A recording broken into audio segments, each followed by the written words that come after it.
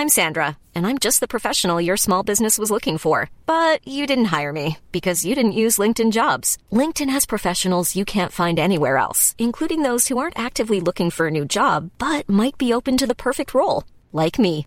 In a given month, over 70% of LinkedIn users don't visit other leading job sites. So if you're not looking on LinkedIn, you'll miss out on great candidates like Sandra. Start hiring professionals like a professional. Post your free job on linkedin.com/people today.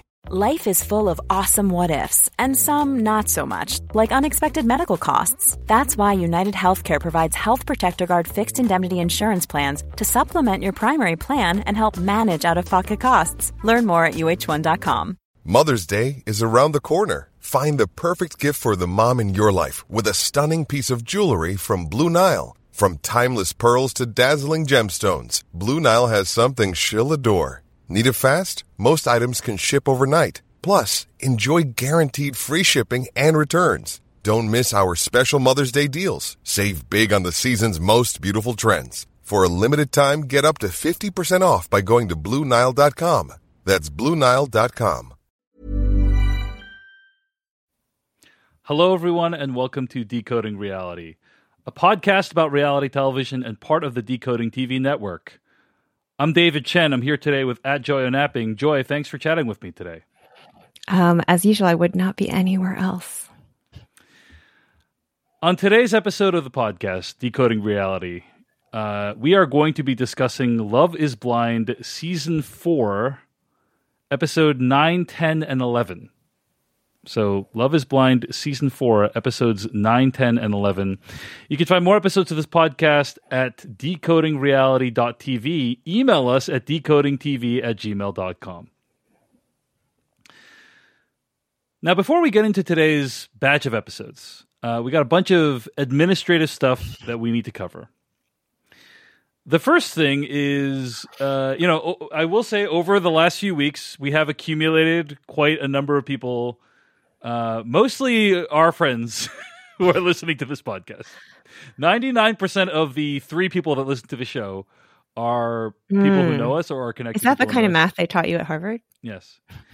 I think we're at the tens of dozens of listeners. Yes, tens of dozens of listeners. We're very grateful for them.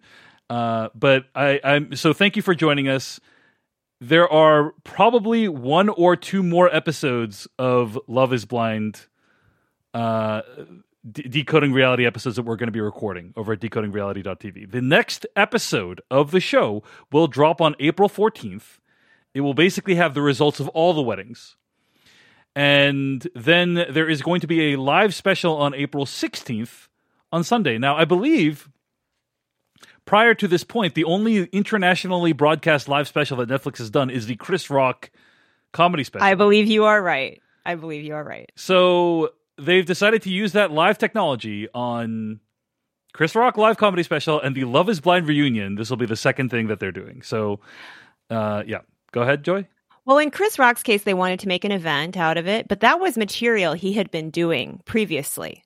What I really appreciate about this is that this show, and when it is shot and then aired, and then people's social media interactions with it, including the stars of the show, have gotten so confusing and asynchronous that it's actually nice to have a way to fold it all into one moment in time.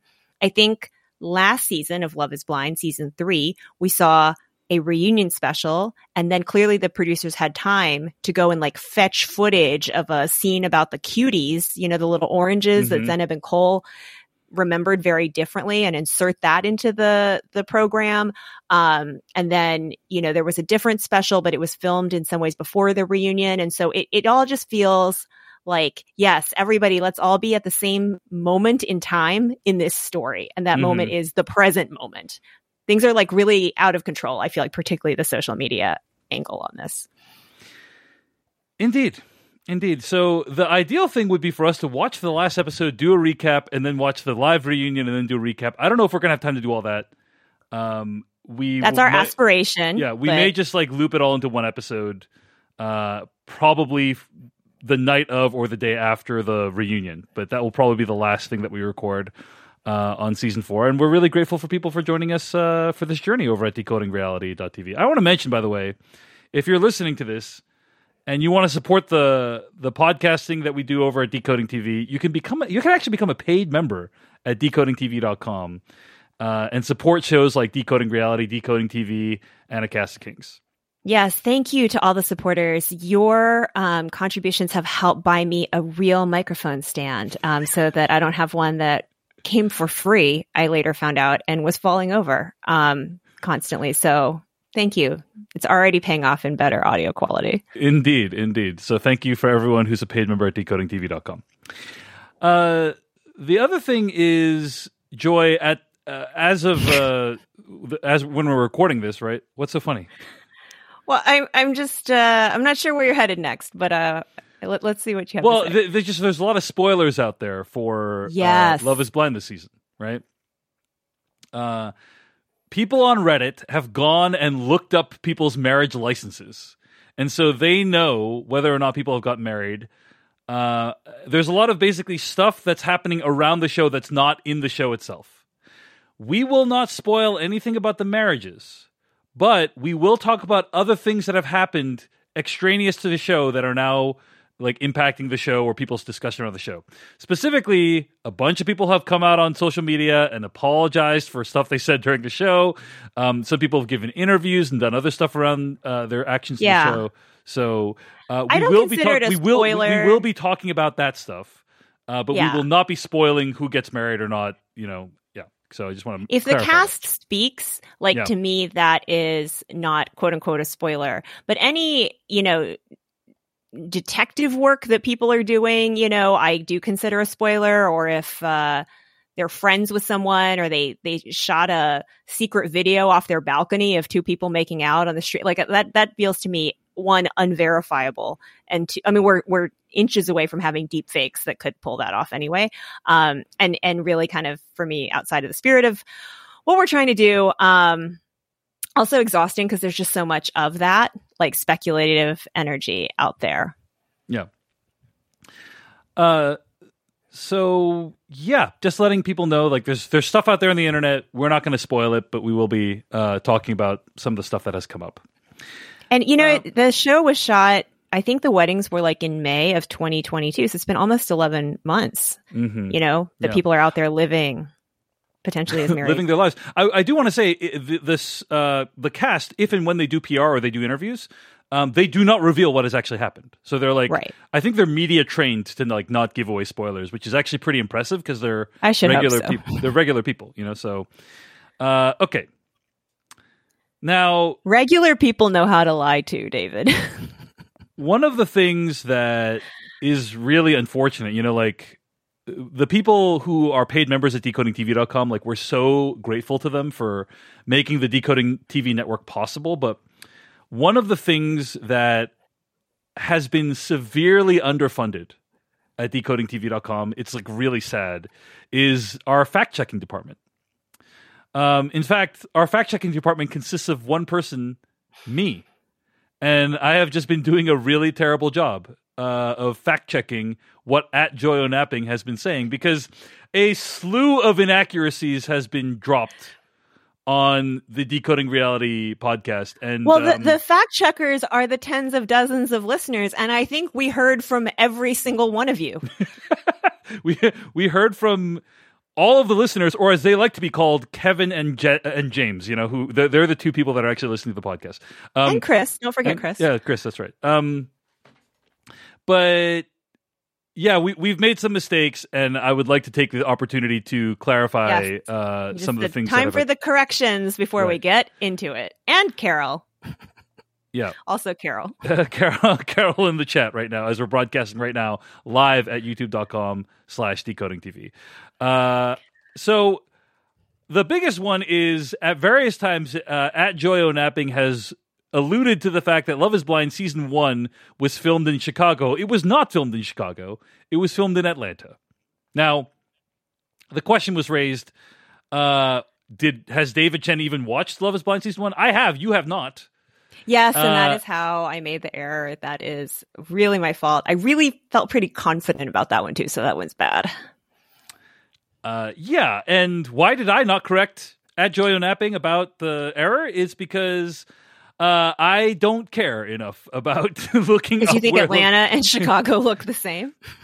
It's more like that was years ago when Love Is, the beginning of the pandemic. Love Is Blind season 1 launched at the beginning of the pandemic. Okay, Yeah. I have lived an entire lifetime since then, so it's like I didn't feel like I had to go. I just assumed, why would Joy say a wrong fact about Love Is Blind season 1? Why would she even bring that up unless she was sure? That's a very weird thing to say unless you're sure. So anyway, sorry about that. Love Is Blind season 1 was shot in Atlanta. Okay. Joy, I think you want to take the next couple of corrections, because these are things that I didn't assert, nor would I have, Oh, yes. Okay. So then this one is also quite bad. I said that Washington State University, which is the alma mater of Shelby from Edmonds, is actually north of Seattle, and it is not. It is quite a bit east of Seattle. I got it confused with a different university. Terrible. It is really terrible. And that shows the kind of sort of regional imperialism of the Seattle big city snobs. And I apologize to the people of Pullman, Washington. Nextly, is Micah really from Edmonds? Okay, look, I think. Yeah, we had gotten some comments in the chat that Micah went to school in Seattle, and then you were saying Micah's from here, Micah's from there. I'm just like, what are you even talking about? Okay, but anyway, go ahead. Okay, Micah went to high school at a private school in Seattle, but I think that Micah's crew is an Edmonds crew. So like, it's not a 100% correction. It's more of like a question mark, like in Super Mario where there's like the question mark box, like that is where is Micah's from is in the question mark box. Mm-hmm. Who knows what you're going to get if you hit that thing with your head. And then, I also said, this is my fourth correction of this episode. That the Earth's atmosphere is 71% nitrogen, and that is not true. It is 78%. Apologies. That the nitrogen your gravest error of all, And then, do you want to take the final one, or should I? No, you can take it. Go ahead. Man, screw you. So we were not clear on who Zach had the conversation with in the pods about the song I Hope You Dance and wanting it to be at his wedding. It turns out it was Zach and Bliss. We were all reminded of this during this set of episodes when Zach talks to his friend and says, they're all the signs. We both are into the owls. We both love this song, I Hope You Can Dance. The friend says, that is not a very common song. And I Hope You Dance. I Hope You Dance is the name of the song. Let's not introduce more errors. What did I call it? You said, I Hope You Can Dance. Oh, it's like, so you think you can dance. Yeah.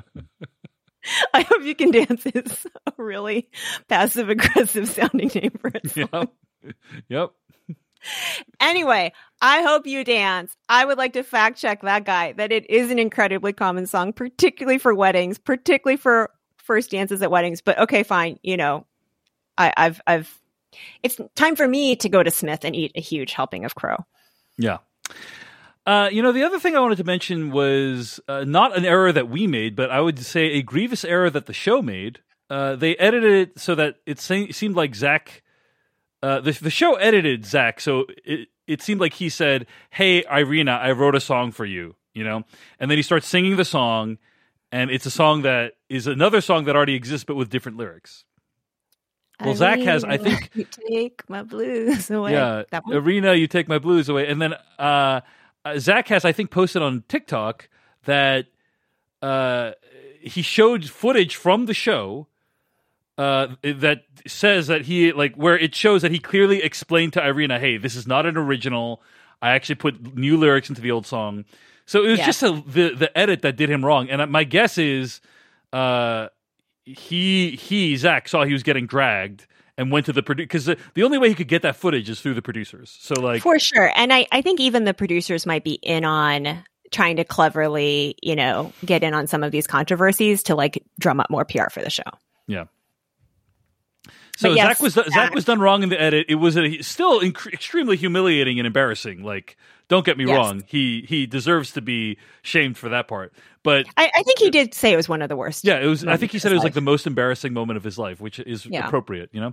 Yeah. But it was with this. It's like 3%, 2% less embarrassing than it was before this information was revealed. So, wanted to clarify that. But Let's go ahead. get to other people's problems. I think that's enough airing of our flaws and mistakes. Yeah. And So by sorry our, for I mean all mine. the terrible mistakes that the Decoding Reality podcast has made, mostly Joy's. But we're not the only one issuing mea culpas, are we, Joy? We are not. We are not. Some pretty spicy ones came out. Spicy and similar to each other. So the big one is Irina posted an apology video on Instagram. And I have edited down the apology video to 1 minute, and I'm going to play a clip from the apology video. Here is the apology from Irina that she posted on Instagram. The first thing I want to say is that I have privately apologized to the people that I have hurt and mistreated. And second of all, I wanted to say I'm so sorry for the people that watched the show that felt frustrated, angry, hurt by the way that I was mistreating people on the show. It was very immature and naive of me in a lot of those situations. And I just want to say that Zach, Bliss, Amber, Jackie, Micah, none of those people deserve to be treated the way that I treated them. Even Zach, like, he was so vulnerable with me and I so mistreated him and shut him out. And I hope that one day I get to share my experience and what was kind of going on with me emotionally during that experience. But until then, I just appreciate you for watching this and listening to this. And thank you. All right. That was Irina apologizing for her. Oh, shoot, did the same thing I did wrong yesterday. I pressed the wrong button. Okay. So what do you think, Joy? I do want to say that Carol says the beginning of this is plagiarized from Micah's apology. Micah's apology, which we'll read, is quite similar, Yeah. but maybe they had the same PR coaching. I want to say that Irina is being completely dragged in the comments. She is not getting much sympathy at all in the Instagram comments. I really thought it might be 50-50, and Right. it was not even 99-1. It was 100-0 from what I could see, like the Well, volume of Yeah. vitriol. I have some reflections on this just apology as a PR move. But Joy, why don't you share your reaction? Then I'll talk about like what I think about it. I mean, it seems like a decent base minimal starting point. I hope she means it. She's a private person to some extent, like I don't really, it's not my business to accept or not accept her apology, except that maybe she apologized to me, one of the millions of viewers that was hurt and frustrated by the things she did. I was not that hurt or frustrated. I was mostly in shock. But I think, when she says she hopes she gets a chance to explain what was going on with her emotionally, that does start to sound a little bit like a deflection, and I'm a little... Well, it sounds more like, hey, Simon & Schuster, are you interested in a tell-all of the thing? Like... Irina, my solo life. Yeah, I think she... Here's what I'll say, because I don't think we will necessarily come back to this. I was briefly a mean girl. Have we talked about this? I don't know. Go ahead. I was very briefly a mean girl. I'm not proud of that. It was after my freshman or sophomore year of high school. I was in a summer camp and I was like one of the oldest kids. And then I became, not like a hardcore bully or like you can't sit at my table kind of mean girl, but I definitely threw my weight around a little bit. And I remember at the end of that summer feeling like, oh, that was icky. Like that was not nice of me. And so I wasn't a mean girl again after that. It was a short period of time, but I do think I can see getting caught up in it. I was also like 14 and not 26 or however old Irina is, but, I like to believe that there is maybe some chance that she could see all of this reflected back to herself and really be aghast and like really try to move forward from here. Yeah, I have a bunch of different thoughts about this. On the one hand, I think in general, as a society, we are not good at accepting people's apologies. I have seen it happen over and over again. Someone does something wrong on the global stage or a national stage. They genuinely feel bad. They apologize, and then when you see it on Twitter, it's a barrage of hatred of like you. This is not genuine. You couldn't possibly feel bad. All this stuff about presuming to know what this person's life is and what they think, but they don't know the person. And I think that we do this to feel better about ourselves. We like the royal we, not you and me, but like the royal we shame people because somebody does something that we think is terrible, and so we heap scorn upon them because it makes us feel like they are fundamentally a different type of person than me. I would never do that. And if I can shame them for doing that, then I will feel better about myself because I'm not that kind of person. They are categorically a different, more evil person than me. I, David Chen, think that is a very unhealthy impulse in our society. I think it's there's very little empathy online. There's very little understanding of the person that there is like they're more often than not, they're just like you and me. And it's very unfortunate that people don't have a lot of empathy. Okay, so I want to start there. That's just a general comment. Having said that, I do think that this was and speaking from a PR perspective, because I have experience in PR from my work in corporations, I think this was a miscalculation. Really? Irina's apology lacked certain things that people are looking for in an apology. Okay. Here are some elements that I would argue were missing from Irina's apology. Number one, specificity. People like there to be specificity about the act in question. I am sorry that I did this. I said this. Instead, she's like, yeah, I'm sorry I hurt these people generally. There's a time limit on TikTok and Instagram Reels, and she did so many fucking upsetting things. Like, she doesn't have time. Yeah, but I think it could have been more specific than... Okay. I'm not saying identify literally every single terrible thing, but I'm saying maybe I'm really sorry I pulled up that blanket and kicked my feet in delight when someone came in crying. Yeah, I mean, there were, now that you mention it, there are like, it is a series of terrible things that she, as I think back on it, it is a bunch of terrible things. The other thing that people usually look for is like some explanation of why the bad thing occurred. Why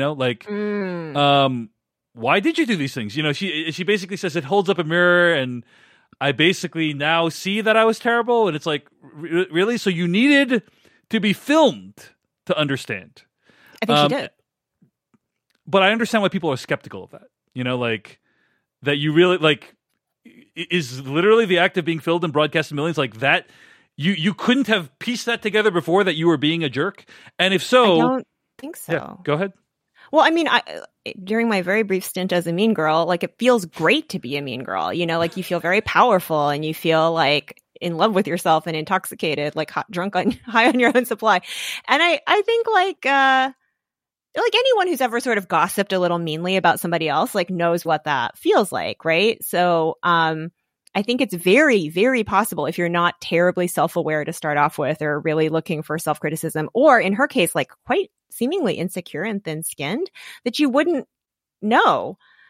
And then she it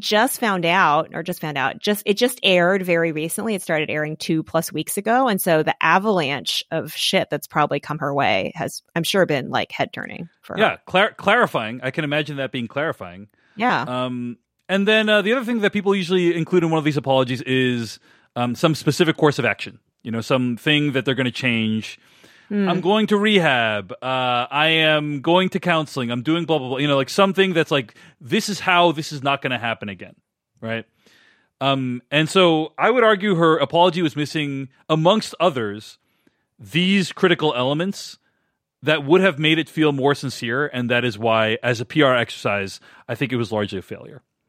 So she's done some press, and I think she seems very insincere in that press. Let me just put it that way. That's how it comes across to me. So I actually think she's probably learned nothing. And the apology video like doesn't mean anything to me because I don't feel that I need to be apologized to. So it's not my place to.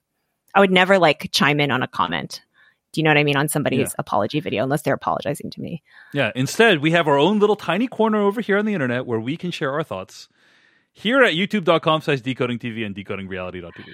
Okay. You want to move to Micah's apology? Let's do it. I put it on the screen. I'm going to read the. I was going to say I'm going to read the plot summary. I'm going to read the apology IMDb plot summary. The apology in its entirety. Quote: a small note.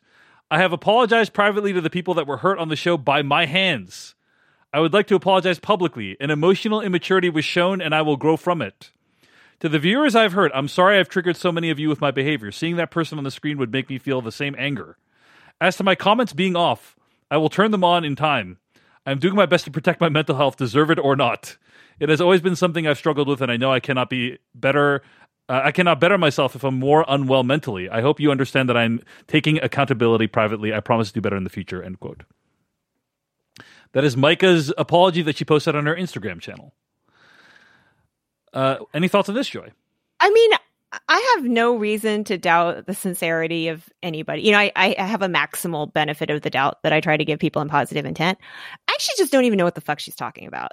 Like, I literally don't know what she's apologizing for. So the specificity issues are even worse in this case to me. I'm saying. Because I'm like, are you apologizing because your friend Shelby was mean to Paul and you didn't take Paul's side? Or do you think that's like not a problem? And it's okay if you think it's not a problem. I just want to know what you're talking about so I can follow you. But you know, whatever. You know, she seems to have really felt the need to say this. And fine. She did. Of all the apologies that have been issued, those were two of them. Vague booking. Yeah. Okay. So that's some of the stuff that's happened.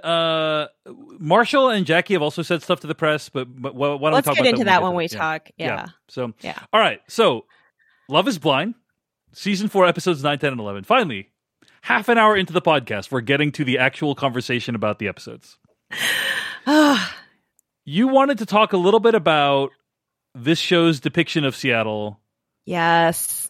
So talk about it, Joy. What do you think? You know, there are some truly iconic Seattle things that we have not gotten. We have not gotten anybody throwing a fish at Pike Place Market. We have not gotten the hot tub on Lake Union that I thought we would. It's like a floating hot tub. People can do it as like friends or, you know, as a date. But overall, I feel like in this set of episodes especially, we finally got the visual depiction of Seattle that I have been waiting for. For one thing, it finally rains. And that is a lot more accurate to what it's like here. And I think you get a sense of like what it's staggeringly beautiful in terms of the mountains and the lakes, and the city itself is sort of nestled against that backdrop.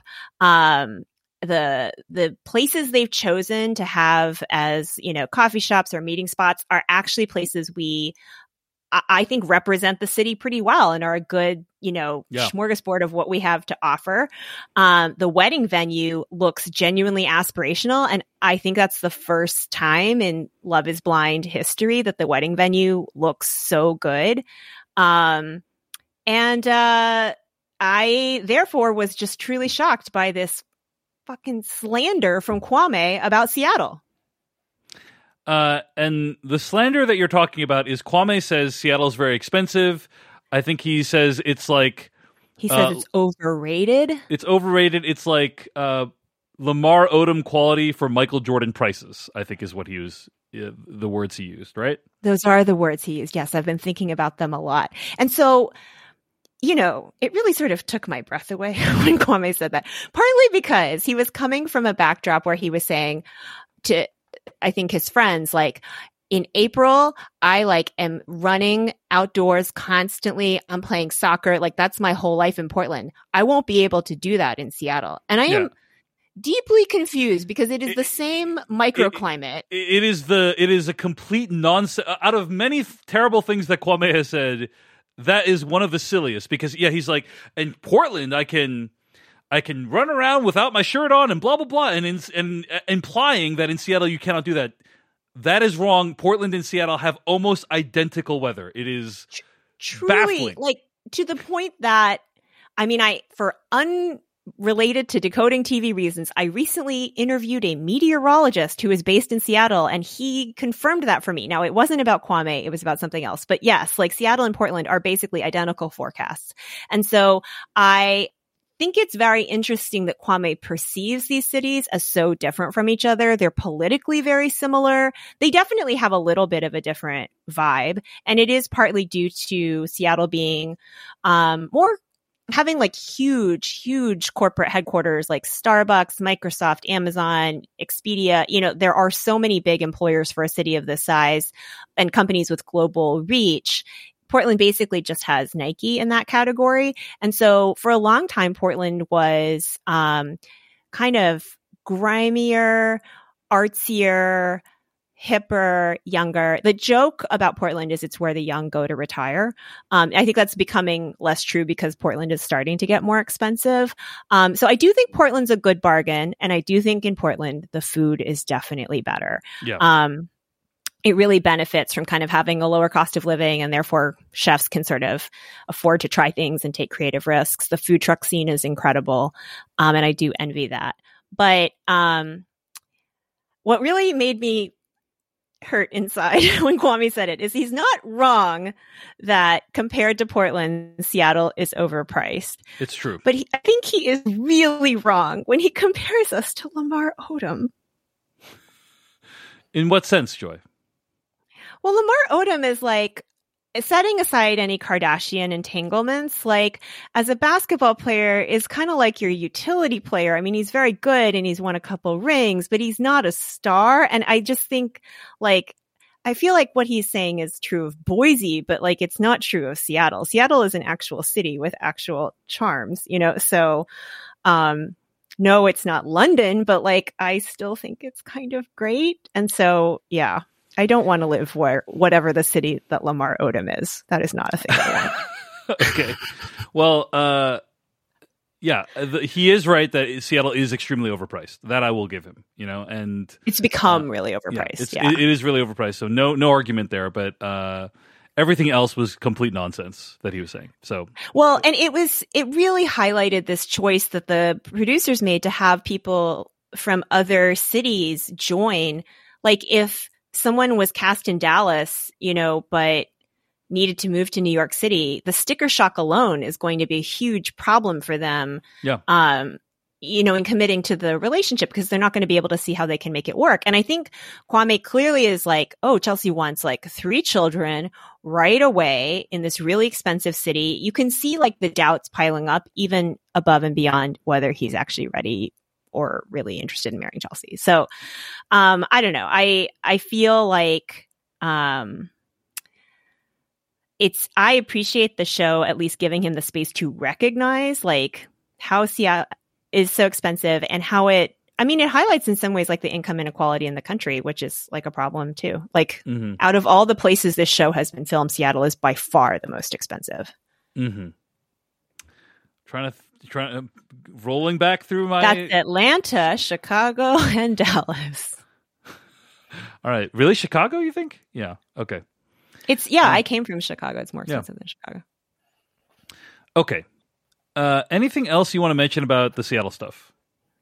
Oh, yes. So, I have this little thing in my heart that I'm hoping. So the movie Sleepless in Seattle did help popularize Seattle. It was not a hot destination for young tech workers when that movie came out. And then I don't know if you know that there was a Chinese movie that came out that was kind of like a remake of Sleepless in Seattle. It was called Finding Mr. Right. And it was set in Seattle. And so Chinese people who watched it became interested in moving to Seattle, and it is credited in the mid 2010s with like part of our real estate boom was people who aspirationally wanted to move to Seattle after seeing this movie. So I'm hoping that Love is Blind will also get people to want to come visit, at least, if not stay. What do you think? Right. Yeah, I think so as well. There's like an explosion of articles about here's all the places they went to in Love is Blind season 4. So yeah. Peter in the chat says Love is Blind in Denver would be interesting. I've heard that's very lovely, you know. I've heard Colorado's very interesting. It's beautiful, yeah. In The Sopranos, there was a line. I rewatched The Sopranos like last year. I rewatched The Sopranos, and there's a line in The Sopranos. I want to say season 4 or 5, where Tony Soprano says to Janice Soprano, his sister, "Did you ever know anybody that ever committed suicide?"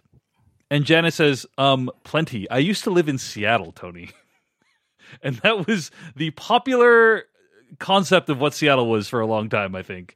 And to some degree still is. So anyway, just a random... Well, I do know Love is Blind is casting in DC, which hopefully will have a lower suicide rate, if not be quite as attractive. Yeah. And you wanted to put a question out to our tens of listeners, right, Joey? Tens of dozens, yes. So... Every location in Love is Blind for dates and whatever has been identified. But there is one that we have, with potentially one exception, which we cannot figure out exactly where it is, right, Joy? I have not seen it identified, and I actually went to some trouble to try to figure it out.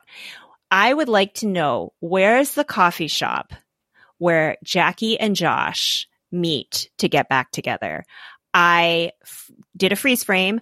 I looked at all of the accoutrement. I couldn't find any signage. It feels like it could be South Lake Union. Feels like it could be Fremont.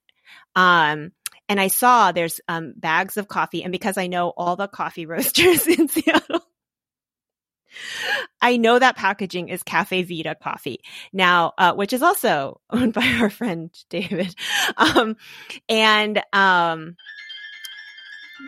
Sorry. Wow. You can timestamp that. We're broadcasting live, Joy. We're doing this without a net. I do here. know that, but you can still edit later. Anyway, sorry to my mom. The Cafe Vita packaging is very distinctive. So I know they serve Cafe Vita coffee, but it is not a Cafe Vita cafe, because I went online and I looked in the interior of every single one, and they do not have that very distinctive leather bench seating. So if anyone knows where it is, that would really help me. All right. Where did Jackie and Josh meet? Yes. I want to call out Jordan in the chat, who is apparently a 3-time patron of David Chen, a Filmcast patron, a David Chen Patreon patron, and I think a Decoding TV supporter as well. Jordan, thank you so much. Also, Jordan says... he says, as a Triple Threat patron, I'd like to request more joy on all channels. And he also says, on topic, I briefly worked with Cameron from season 1 in Atlanta and was in a few meetings with him. Super weird guy, gotta be honest. Thank you for that reporting from the field. Also, Carol is a David Chen patron, and she seconds the request for more joy. So, just wanted to throw out those supporters. Thank you so much for your support. We really appreciate it. Yes, thank you. Thanks for the kind words. And sorry, I come with lots of interruptions from my mom on the phone, so you have to decide if you want that package deal. And also fact-checking needs as well. Very high maintenance from a fact-checking perspective. Okay, so let's talk about the couples. There's really only one giant thing to talk about, right? There's maybe 1.5 things to talk about. Yeah. So the big thing to talk about is, let's see, Jackie and Marshall, right? Yeah. Pretty incredible stuff. Incredible stuff. Yes. So Jackie and Marshall, the relationship completely falls apart. Jackie goes to see Josh. Marshall goes to the wedding clothes shopping day thinking everything's going to be okay. Is informed during the day of that Jackie is not at her corresponding session, and then we later find out, like, the show makes it seem like though she is at this Josh meeting instead of that. I think the timeline is a little bit less clear than that in reality. But then they have a wild interaction where she tells him, "Hey, this is not gonna work," and then he asks for the ring back, and then she says no. Why did she say no? She says, because you gave it to me and I accepted it, and and then Marshall, without even, without missing a beat. Why you deserve the money that you stole from the bank? Because I took it and you gave it to me. Without missing a beat, says, "Hey, you know what? I want you to keep that ring. I want you to, every time you look at that ring, I want you to think about what you've missed." And then he packs up his stuff and he leaves, and I don't think they're ever going to talk again. I think that's right. In fact, I think he gave an interview to Variety that was actually very nice. where he acknowledges that I don't think they've talked since then. But the article is entitled "Love is Blind" star Marshall has no hard feelings about Jackie. Not everybody has the same level of emotional maturity, it quotes him as saying. And he acknowledges they have not talked or they have talked. I don't think they've spoken, or they've spoken very little, is my sense. But right. She says, "Does Jackie still have the ring?" He says, "I don't know." And then the question is asked, "But you haven't gotten it back?" No. I probably won't ever see that thing again. Have you spoken to her since that conversation that we saw on the show? No, Jackie and I have not spoken. So that is okay. So this is all very, very, very messy because the show presents a certain timeline, which is largely what you just said. And then there are two other competing, possible, intersecting, confusing potential timelines. So I don't know that it even truly matters at the end of the day, but I'm just going to highlight quickly that Jackie has made an Instagram post and said that, number one, she had that date with Josh where she accepts the flowers from him. She kisses him. He asks, "How's Marshall?" She's like, "I don't care what he thinks of this," at the coffee shop that I mentioned with the Cafe Vita coffee. That is shown before the breakup conversation in the edit. And she has said that date actually took place after. Yeah. So now it doesn't really matter that much because I don't think it matters. But I went back and I rewatched the scene where they broke up, and it is basically, she does say, "Marshall, I can't love you because I'm attracted to Josh, and I just saw Josh and there's some chemistry." It makes it seem like she literally just left the coffee shop. But I think that whole conversation actually is referring to Chelsea's birthday party. Mm-hmm. So the producer shenanigans worked. It got them together. And, I remember the first time you and I recapped the first batch of episodes from the season, you were like, "Hey, I don't care what happens to all these side people." And I, just want to say the side people came back because, the producers inserted themselves and so this is how Jackie and Josh end up together. I think that the other thing she said in her Instagram post is that the Marshall did not pay for the ring. The producers pay for the ring, or the show pays for the ring. Yeah. Now, I don't really know what the etiquette is in this very rare situation. But I know it's a bad look. It makes one seem insincere and maybe a little materialistic. What do you think, David? Well, first, I want to just acknowledge I want to give a little bit more praise to Marshall. Like, I was very moved reading this interview with Marshall in Variety.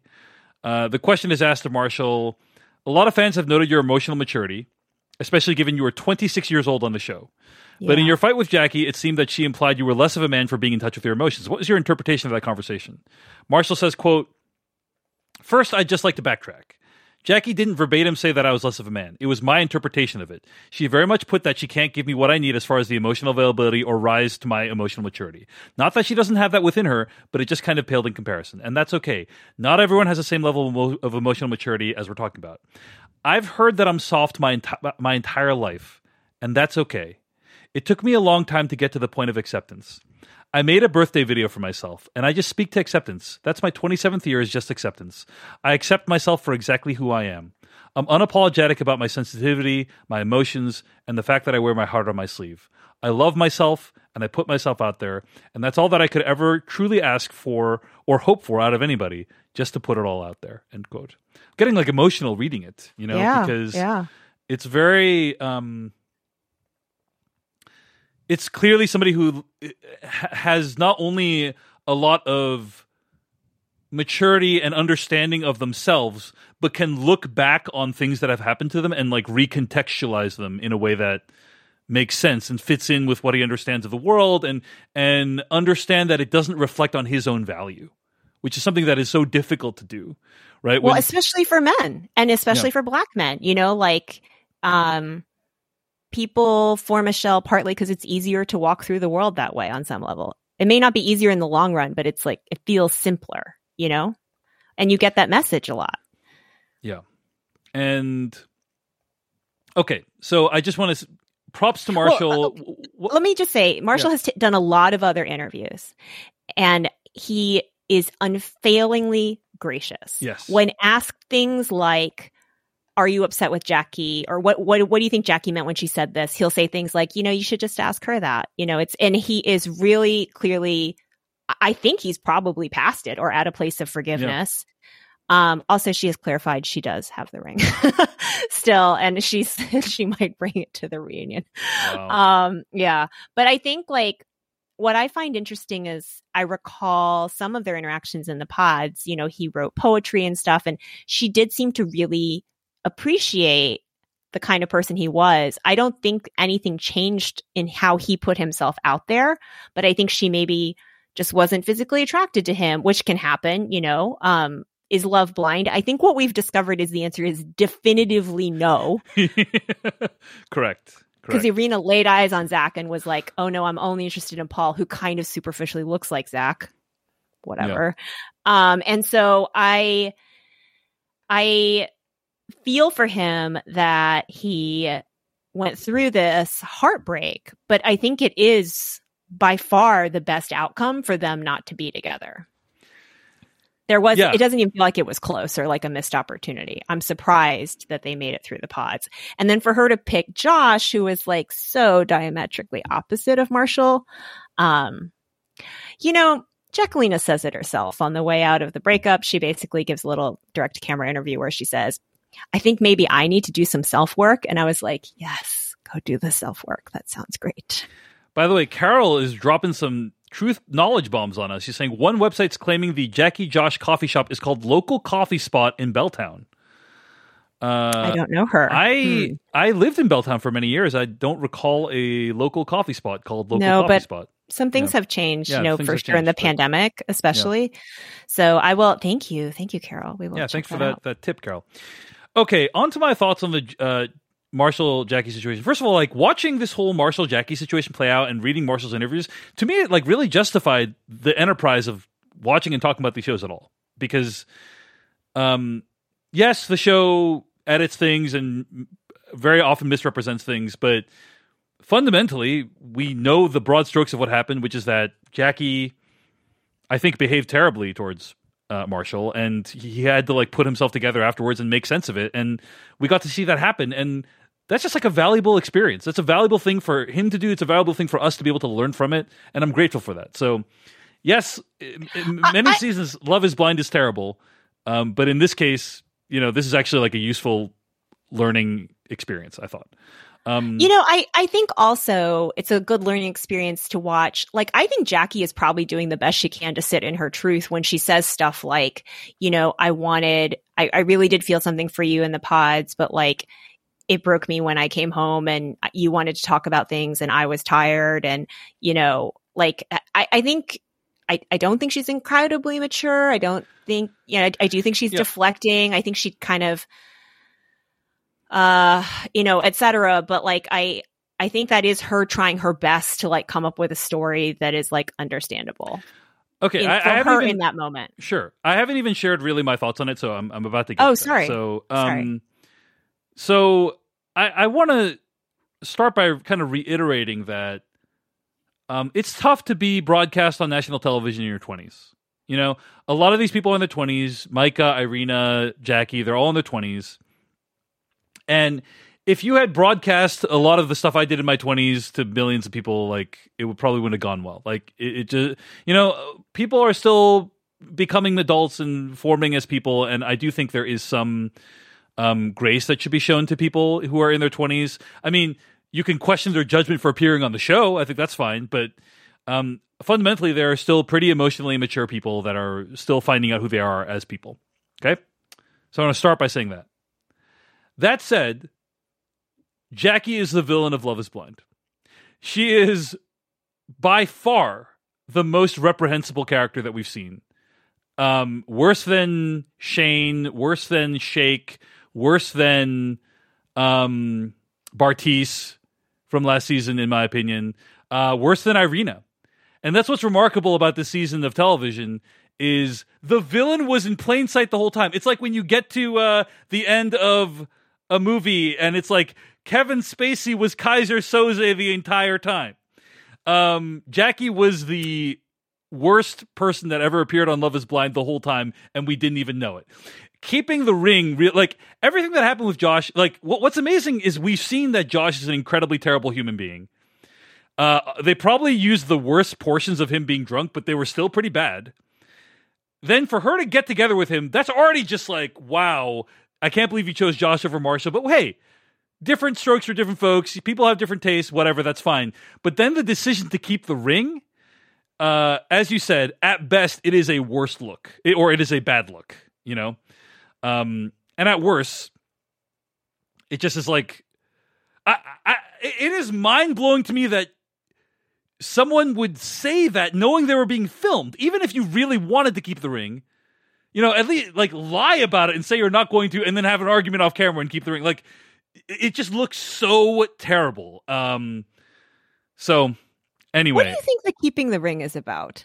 Do you think it's literally like she's going to pawn it? And yes, I think it is literally a monetary thing. I think it is literally a fucking depressing. Yeah. Well, hey, she probably needs. We know she is strapped financially in a challenging family situation. It's not out of the question that she would need money, but that's just a very. But that's not the reason she gives. I think Marshall could even support that reason. Right, that's true. But in the moment, she's very. She gives is because I loved you when I said yes. Because you offered it to me and I accepted it. I think is what is like something along the lines of. Yeah.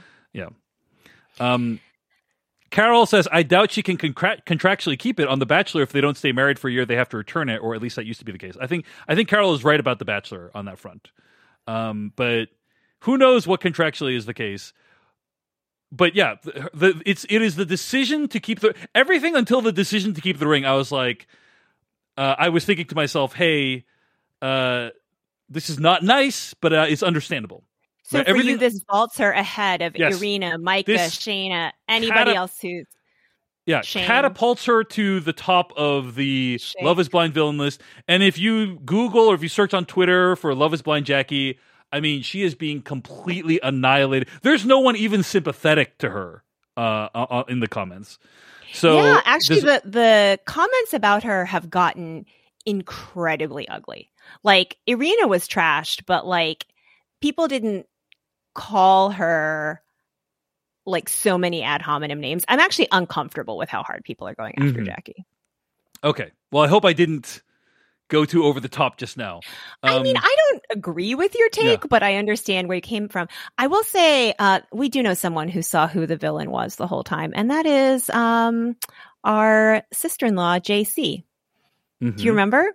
She, in our group text about this, she said, Irina, Micah, but I don't like Jackie either. Jackie's just as mean. And I thought, oh no, Jackie's great. Jackie's a diamond in the rough. She saw it coming. Yeah. Jackie's a project. Yeah, I was wrong. Like Marshall, I was taken in. Yeah. So rough stuff. I do agree with you that she clearly needs to work on herself, and she acknowledges that during the course of the conversation. Yeah, so that's she good. says it a little offhandedly, but yeah, she says it kind of like in a state of duress, but it's a very odd thing. But yeah, that's my assessment. You know, people let us know if you agree or disagree. decodingtv@gmail.com is where you can share your thoughts. But so can I was starting to lay out that there are like these alternate sources. You know, so the show is one source. Another thing is this post she made. And can I just try to get into this leaked text thing? Yeah, sure. Before you do that, Isabelli in the chat says, I heard on Deep D and Natalie's podcast. So Deep D and Natalie from last season have a podcast in which they are recapping this season of Love is Blind. That production allowed Natalie to keep her ring after saying no to Shane. So I think Love is Blind is a different animal than The Bachelor. But go ahead. They made it all the way to the altar. Like, I'm very confused if Shayna... I think Shayna had resources, but like if Jacqueline or you know, anybody else like doesn't make it to the altar, like Irina and Zach, like is somebody on the hook for that, for them breaking up that early in the show?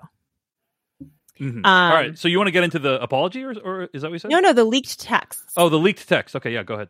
this is really complicated, and I don't think I'm going to get into all of it. And the only reason I'm bringing this in is because it was hard to know if it was real or not, is because Marshall has commented on it. But basically, there is a group text with Jackie and her friends.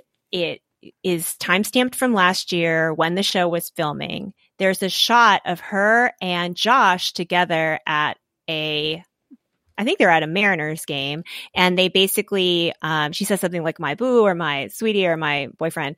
Then she says, is anyone available to go dress shopping on May 3rd? Because we need to basically stretch out this engagement I have to Marshall for the cameras. So can any of you like show up and be my friends at this dress fitting? Well, as we know, she never even makes it to the dress fitting. Mm-hmm. So the timeline of like, when was she actually with Josh? When was the breakup conversation? When was the dress shopping? When did they actually, like, how long did they keep some version of this going for the cameras? And then did the producers just like screw with that whole timeline in order to make the story make sense to the viewer? Like, I think that is a question. The other thing she says in these texts is basically she insinuates that Marshall is gay or bi, and that she's like really not about it. And he has responded both directly and like indirectly to say he's not. But I think that is like pretty painful to me that Marshall is being called on to defend his masculinity. And to be clear, if you're bi, you're not less of a man. Like that is, or you're gay, you know, like it doesn't,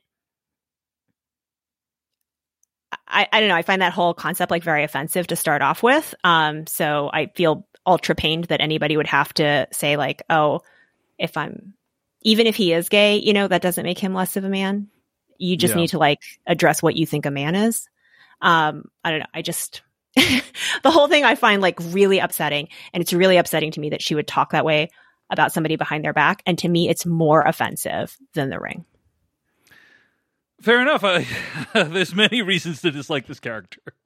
But you know, you and I have a dental cleaning tomorrow morning. What if Jackie's my dental assistant? That's the thing. This is the thing that I said, what happens if we bump into Jackie at our dentist's office?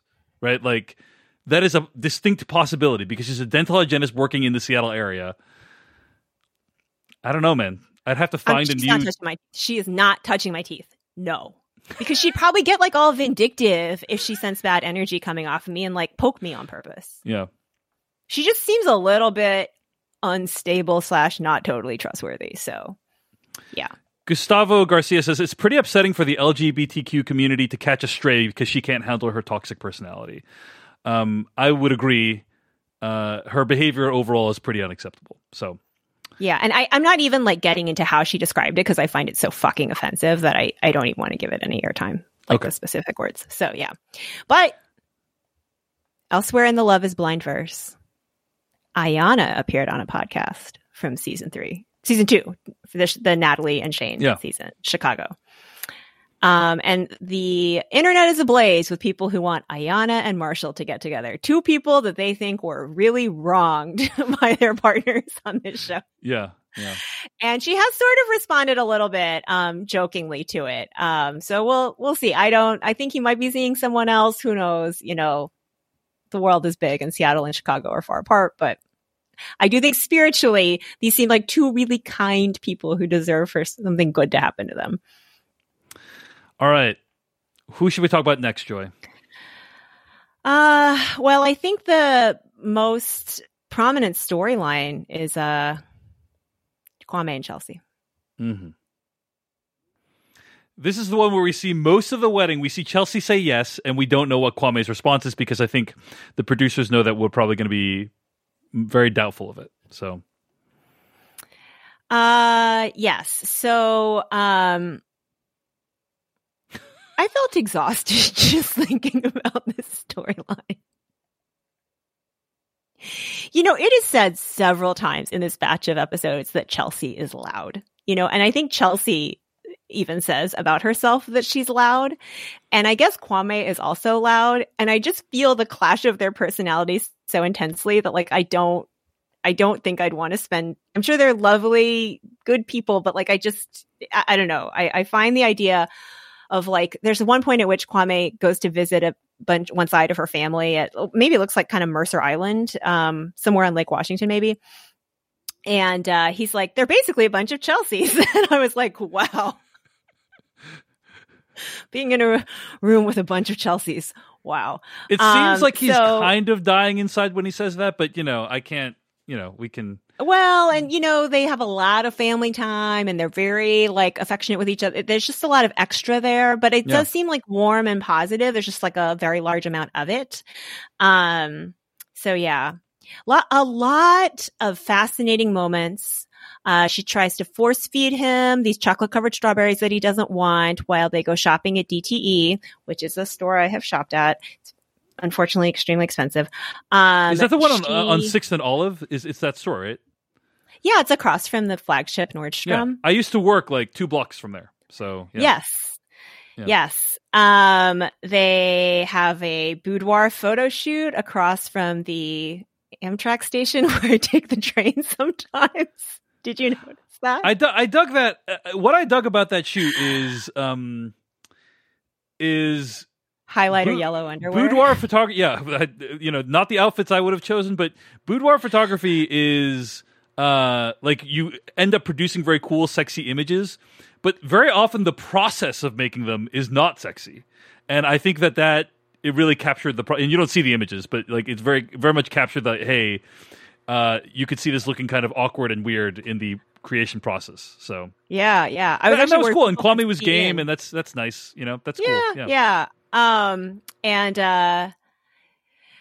And another, hard convo with his mom, that we don't really see all of. But we do get to see Chelsea praise his song as like the most beautiful song she's ever heard. Are you okay?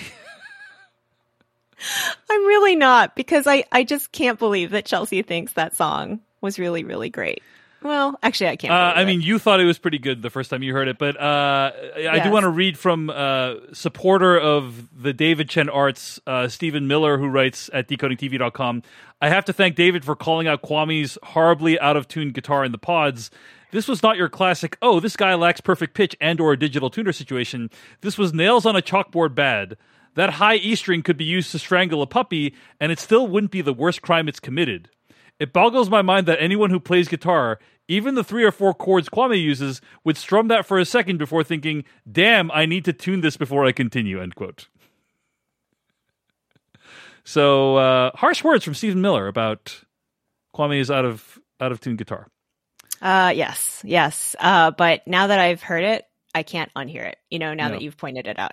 I will say Kwame's family is like really cool. Like you see, his mom is not in the mix, but his sister is very sweet and very nice, very bubbly. Awesome. His brother great. Seems great, and they seem to understand like how to help him maybe navigate.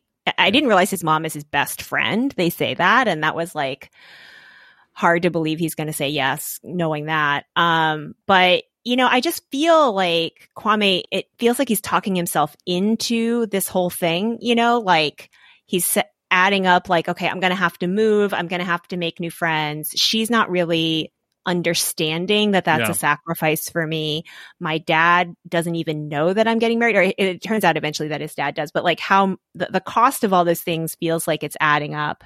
And then I think it's at suit shopping. He basically, he says to like his friend, if one of us says no, that will be a very, very, very scary step back.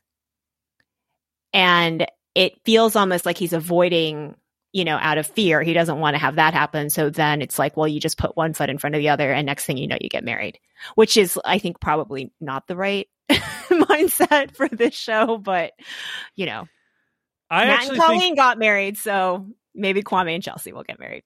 I think I have been exposed to the actual reality of what happens. So I think I know what actually happens in this case. Do you have you have been exposed? Like someone came and flashed you? I can't comment on it more than that, but do you have an opinion on whether or not Kwame says yes in the next episode? I think Kwame should say no, but I think he might say yes. I really think he might say yes. All right. Next up. Next couple. Who do you want to go to next? I mean, let's just say Brett and Tiffany, their life continues to be really awesome. That's it. I don't know that we really need to talk about it. They do take a little flight over Lake Union, which is very lovely. That seaplane date is quintessentially Seattle. Yeah. Chef's kiss. I did that as my first time as a tourist in Seattle, and that was really awesome. I really loved that, she had a moment and he was comforting her, and they continue to feel like just a really calm, aspirational, almost not good television kind of couple. But I appreciate that they're there for us to all learn from. And I actually thought it was interesting, she was saying like how frazzling it was to try to have this wedding go perfectly. And, the wedding is supposed to be planned for you, but there's still a ton of like logistics of family and friends, some of whom are not going to be super even excited that you did this. And she's going to have bridesmaids. And, I think that for her, it feels like this is her wedding. She wants the wedding she would have wanted to have in terms of quality of outcome. And at the same time, she's saying, it's almost like I don't want a wedding. And I think they put that in there to provide some fake, drama for this storyline, which we all believe is headed toward them both saying yes. But I think that I really like that Tiffany wasn't necessarily about getting married. I really empathize with that, and I just admire her for that. I loved meeting Brett's dad and Brett. Yeah, Brett's dad and apparently they have not flown in decades, and they did for this, and that was very nice. They seem very sweet, I didn't Google this, and I should, but I don't know if you know where they're from. That accent sounded so Louisiana to me. It sounded so much like the Bayou. Like, I really miss Southern Louisiana. I think the voices, the accents are incredible. They're very like soothing to me. Like when I watch Treme or other pieces of culture set in New Orleans, I get very like homesick for that. So I was like, I could just listen to Brett's dad talk all day. So yeah, that was very, very charming. All right, let's move on. We got Micah and Paul and Bliss and Zach left. So let's do Micah and Paul. How about that? Okay, so they meet up in that sort of alley of restaurants in Capitol Hill. Do you know what I'm talking about? I think so, yeah. It's got like the Italian place in the back, and I've been there. But it's been like, there. Yeah, Cool. I have too. It's changed over, so the restaurant name that they have now, I actually didn't recognize. But their storyline just feels the most, because Paul again is the only quintessentially Seattle person on this show. Paul's storyline like feels the most Seattle to me. It feels really believable that they would go to that set of restaurants. It feels really believable that they would go make their own wedding rings at Lawless Forge. I feel like Paul would either want to make their own wedding rings, or he would do what you did, which is he would prefer a silicone band because it like prevents ring avulsion. Well, there is that point when Paul says, "Hey, like from a measured risk, from a strategic risk perspective, or something like that." He's like, getting married to this person would be the largest strategic risk I've ever taken in my life. Is very analytical way of approaching it. Another amazing detail, they're going to spend time apart before the actual wedding so that they don't see each other on the wedding day. And he, of course, has that giant camping / hiking backpack that everyone in this city has. It's like as tall as your torso. Do you know what I'm talking about? Mm-hmm. Yep. Micah would have like luggage, and she'd have a matching wheeled luggage set. She does not have a camping backpack is my guess. But we see that Shelby, the friend, goes to the dress shopping, but still is not really she's pretty snide about she basically says about Micah, well, this is what she wants right now, but we know how quickly things can change with her, I saw some speculation that Shelley is actually in love with Micah, and that's why she was crying when she met Paul that week. But I think, who knows about that? I think you can have a possessive love that's not romantic, and it does seem possessive. Yeah. Yeah. And Micah's mom shows up to the bridal fitting. And there's a very sweet moment where her mom clearly has had health problems in the past. Yeah. And she's saying like, "Hey, look, I'm here. I'm healthy. I can be with you." And yeah, it made me wonder if it was like a cancer, like a very, Yeah. And that was very moving. Yeah. Yeah. She's not super into Paul, it feels like, but okay. Maybe their interactions we've caught camera, and who knows if she'll come around. Often the families seem to kind of come around by wedding day ish. Mhm.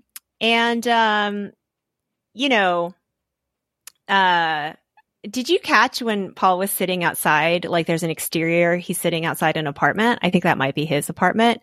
That looked like Queen Anne. And I really love everything about Paul's depiction. I think Paul gets kind of a bad rap online, but I like Paul. I think I'm in favor of Paul and his robotic version of love. Well, this is a little bit speculative. I will just say it has come to my attention that I think Micah rents in Arizona a second apartment. So, Micah rents a second apartment in Arizona, you're saying? Yeah. Yes, I think so. And I think it's not uncommon for people here to want to spend part of the winter in Arizona or California or Hawaii. Usually people don't have the resources to do it. So I don't know how she quite does it, but yeah. Do we think Micah and Paul will say yes? No, I do not. Really? I think they're going to say yes, but I think what's weird is because I don't think they would go through the whole rigmarole of let's not see each other.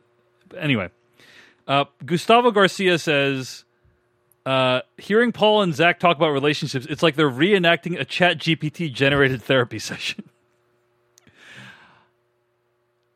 Here's what and also we didn't even talk about the scene where like Micah gets super drunk and with her friends, and it becomes the kind of quintessential drunk woman in her 20s, I think, in her sequence of the bachelorette party.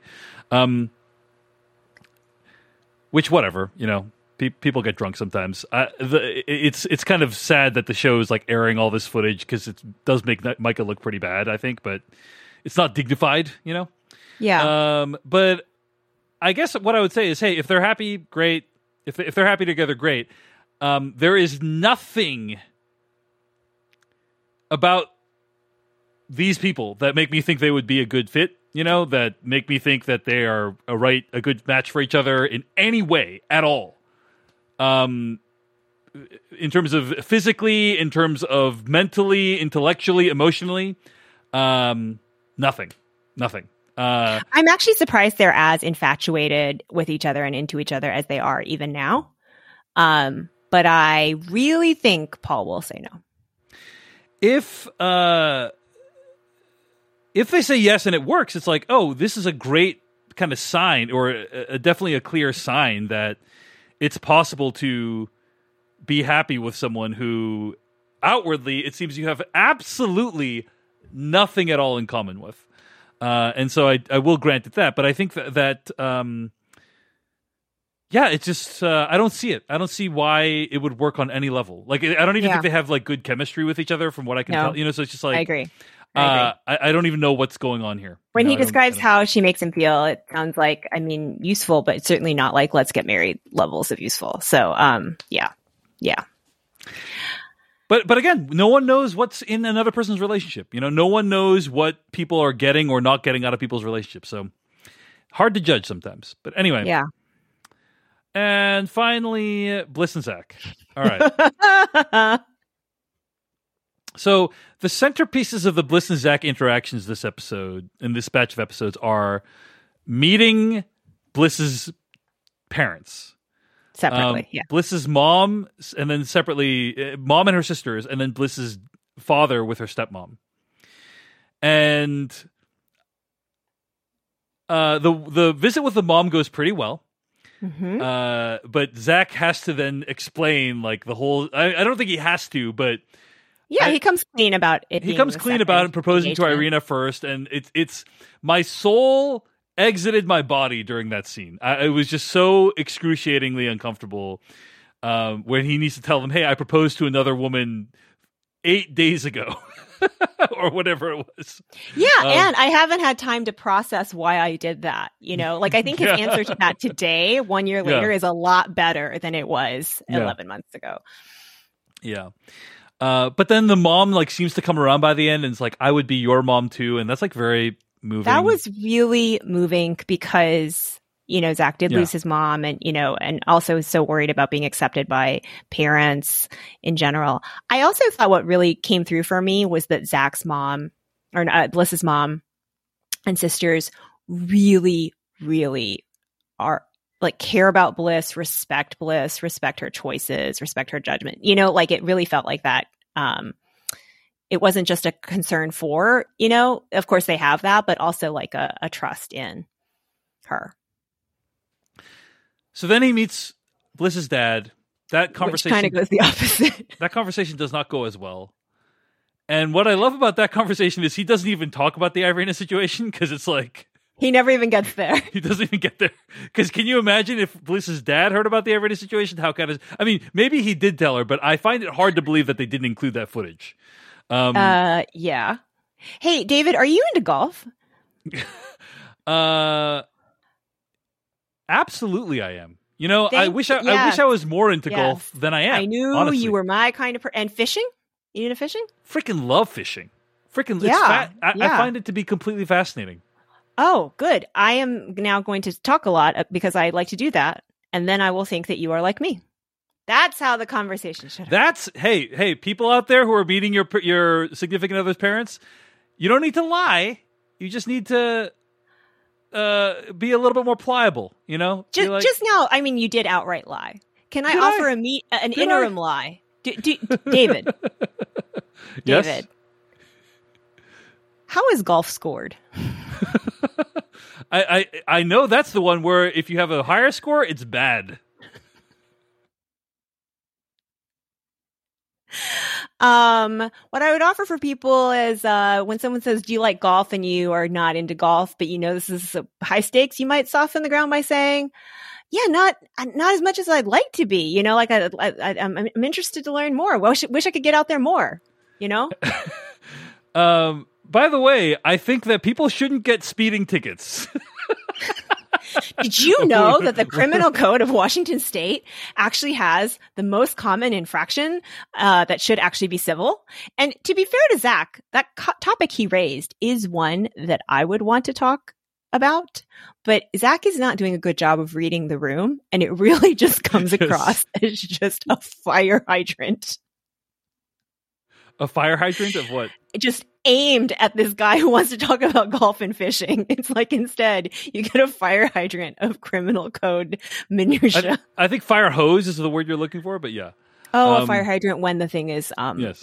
Unscrewed like the kids in New York City. Fire hose, I think. Yeah.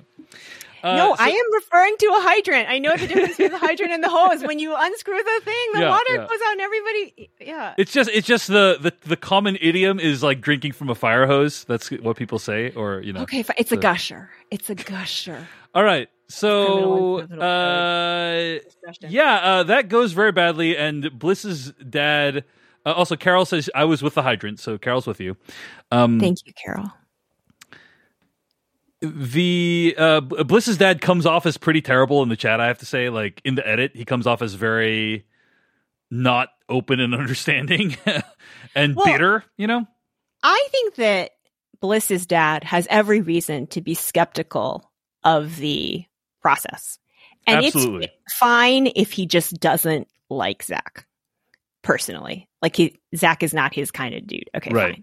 Fine. Right. But what I found really painful was that he spoke to Bliss in a communication style that I found very belittling. Like, he would start a point and then she might like kind of jump in because she wanted to rush to defend herself. And then he'd say, okay, fine. Now you're going to make me lose my train of thought. And I'm like, okay, like, do you is that the important thing here? Like, whether you keep your train of thought, because I bet you can come back to, I hate this guy and you shouldn't be doing this. And I felt like there was a lot of, I wouldn't even call it passive aggressive, but when you kind of mutter things under your breath or you kind of don't say things very directly, like that troubles me. And what I found, the second thing I didn't care for was that he doesn't need to like Zach. Bliss needs to like Zach. And Bliss seems like a huge dork, like in the best possible way. I think Bliss and Zach are just sort of these like nerdy, people who love to go on and on about logic, data, and minutia. And so I think it's like a failure for him to notice Bliss and like what makes her who she is. That I felt, you know, disappointed in that he, like, I don't know who he would pick for her then. And he tells this weird story about how he fired this other guy that was seeing his daughter, and that led the daughter and the guy to run away and get married together. Like, there's just kind of an odd sort of controlling vibe there that I did not love. Indeed. Do we think these people are going to make it? I do. I've come around to yes on this one. All right. I don't think she cares what the dad thinks. And I think the mom's yes is more important to her. I'm going to say they don't actually get married in the next episode, but they are still together today. That's what I'm like. They kind of pull an SK Raven without the cheating situation. You know? So, you know, my own instincts on this show, I second guess so badly because of SK and Raven. I was wrong about SK and Raven at kind of like every turn, like every time there was a batch of episodes, every time there was a reunion, you know, so I feel like, yes, there are tricks producers pull in the edit to make you think things are going to go one way or the other. But like even Raven was fooled, you know, like, so I feel bad for her.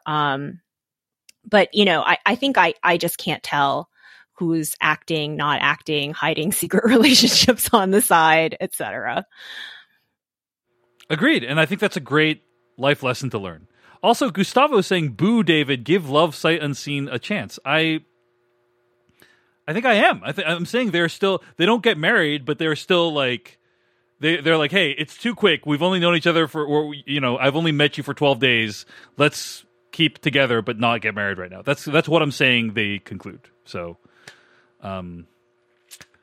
those are my thoughts. We shall see. Now, because there's been a pandemic and also our neighborhood that we live in is a little remote in some ways from the rest of the city. I have not been out and about in the past year, but I really am racking my brains trying to figure out, have I ever met any of these people? We mentioned last time we have had more people come to us with like connections. Now we have even more. As the days go by, we're learning about more folks who worked with, went to school with, know the boyfriend of, you know, et cetera. In general, the people that we know certainly didn't make the final. For the most part, we have one connection to someone in the final. And then the final 5 couples. Some of them like didn't even get any screen time at all. Like, was it Adam or Alex, like Kwame's friend from the pods, that showed up to the suit fitting? And I was like, who is this guy? We never even saw him before.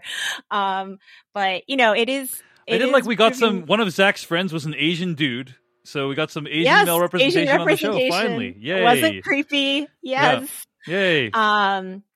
I still think Wendy, the aerospace engineer who kickboxes, should get her own dating show. But you know, it's nice. I actually do feel, you know, that we're coming closer to sort of justice for Seattle representation, and it really feeling in our lives like these people weren't just like flown in from, you know, wherever else as cast. Indeed. All right. It's just the people we knew indirectly were not interesting enough, apparently, to make the final cut. Indeed. Anything else you want to mention before we wrap up, Joy? No, I mean, I think the prior season's 1 to 2 weddings out of 5 has felt like the average. So I would be surprised if we got above 2. And we think Brett and Tiffany are 1. So the question is just who is the other. I mean, maybe Jackie and Josh get married. I think we're going to get 3. Well, okay. No, I won't say anything more. Okay. But I think it might be higher than 2. 3 out of 5 is impossible. Because we only are down to 4. Oh, that's true. That's true. All right. Well, we'll see. We'll see. So anyway, thank you so much for listening. If you are watching this live at youtube.com/decodingtv or twitch.tv/decodingtv, thanks so much for your comments. You can find more episodes of this podcast at decodingreality.tv. And a big thanks to all the folks over at decodingtv.com for making this podcast possible. We really appreciate it and hope you enjoy this show. But download the podcast version at decodingreality.tv. Decodingtv@gmail.com is where you can let us know about all of your thoughts. All the grievous errors that we've made this week. We And doing a also lot of your heavy thoughts. lifting in that sentence. All right. And until next time, next week, we'll be talking about the final episode as well as the reunion episode sometime in the next week or two. So stay tuned for that. Thank you for listening. We'll see you later. Goodbye. How would you like to look 5 years younger? In a clinical study, people that had volume added with Juvederm Voluma XC in the cheeks perceived themselves as looking 5 years younger at 6 months after treatment. Look younger, feel like you. Add volume for lift and contour in the cheeks with Juvederm Voluma XC. Reverse signs of aging by adding volume to smooth laugh lines with Juvederm Volure XC. For important safety information and to find a licensed specialist, visit Juvederm.com. That's JUVEDERM.com. Not for people with severe allergic reactions, allergies to lidocaine, or the proteins used in Juvederm. Common side effects include injection site redness, swelling, pain, tenderness, firmness, lumps, bumps, bruising, discoloration, or itching. There's a risk of unintentional injection into a blood vessel, which can cause vision abnormalities, blindness, stroke, temporary scabs, or scarring. Talk to a licensed specialist to find out if it's right for you. Hey, it's Paige DeSorbo from Giggly Squad. High quality fashion without the price tag. Say hello to Quince. I'm snagging high-end essentials like cozy cashmere sweaters, sleek leather jackets, fine jewelry, and so much more. With Quince being 50 to 80% less than similar brands. And they partner with factories that prioritize safe, ethical, and responsible manufacturing. I love that. Luxury quality within reach. Go to quince.com/style to get free shipping and 365-day returns on your next order. Quince.com/style.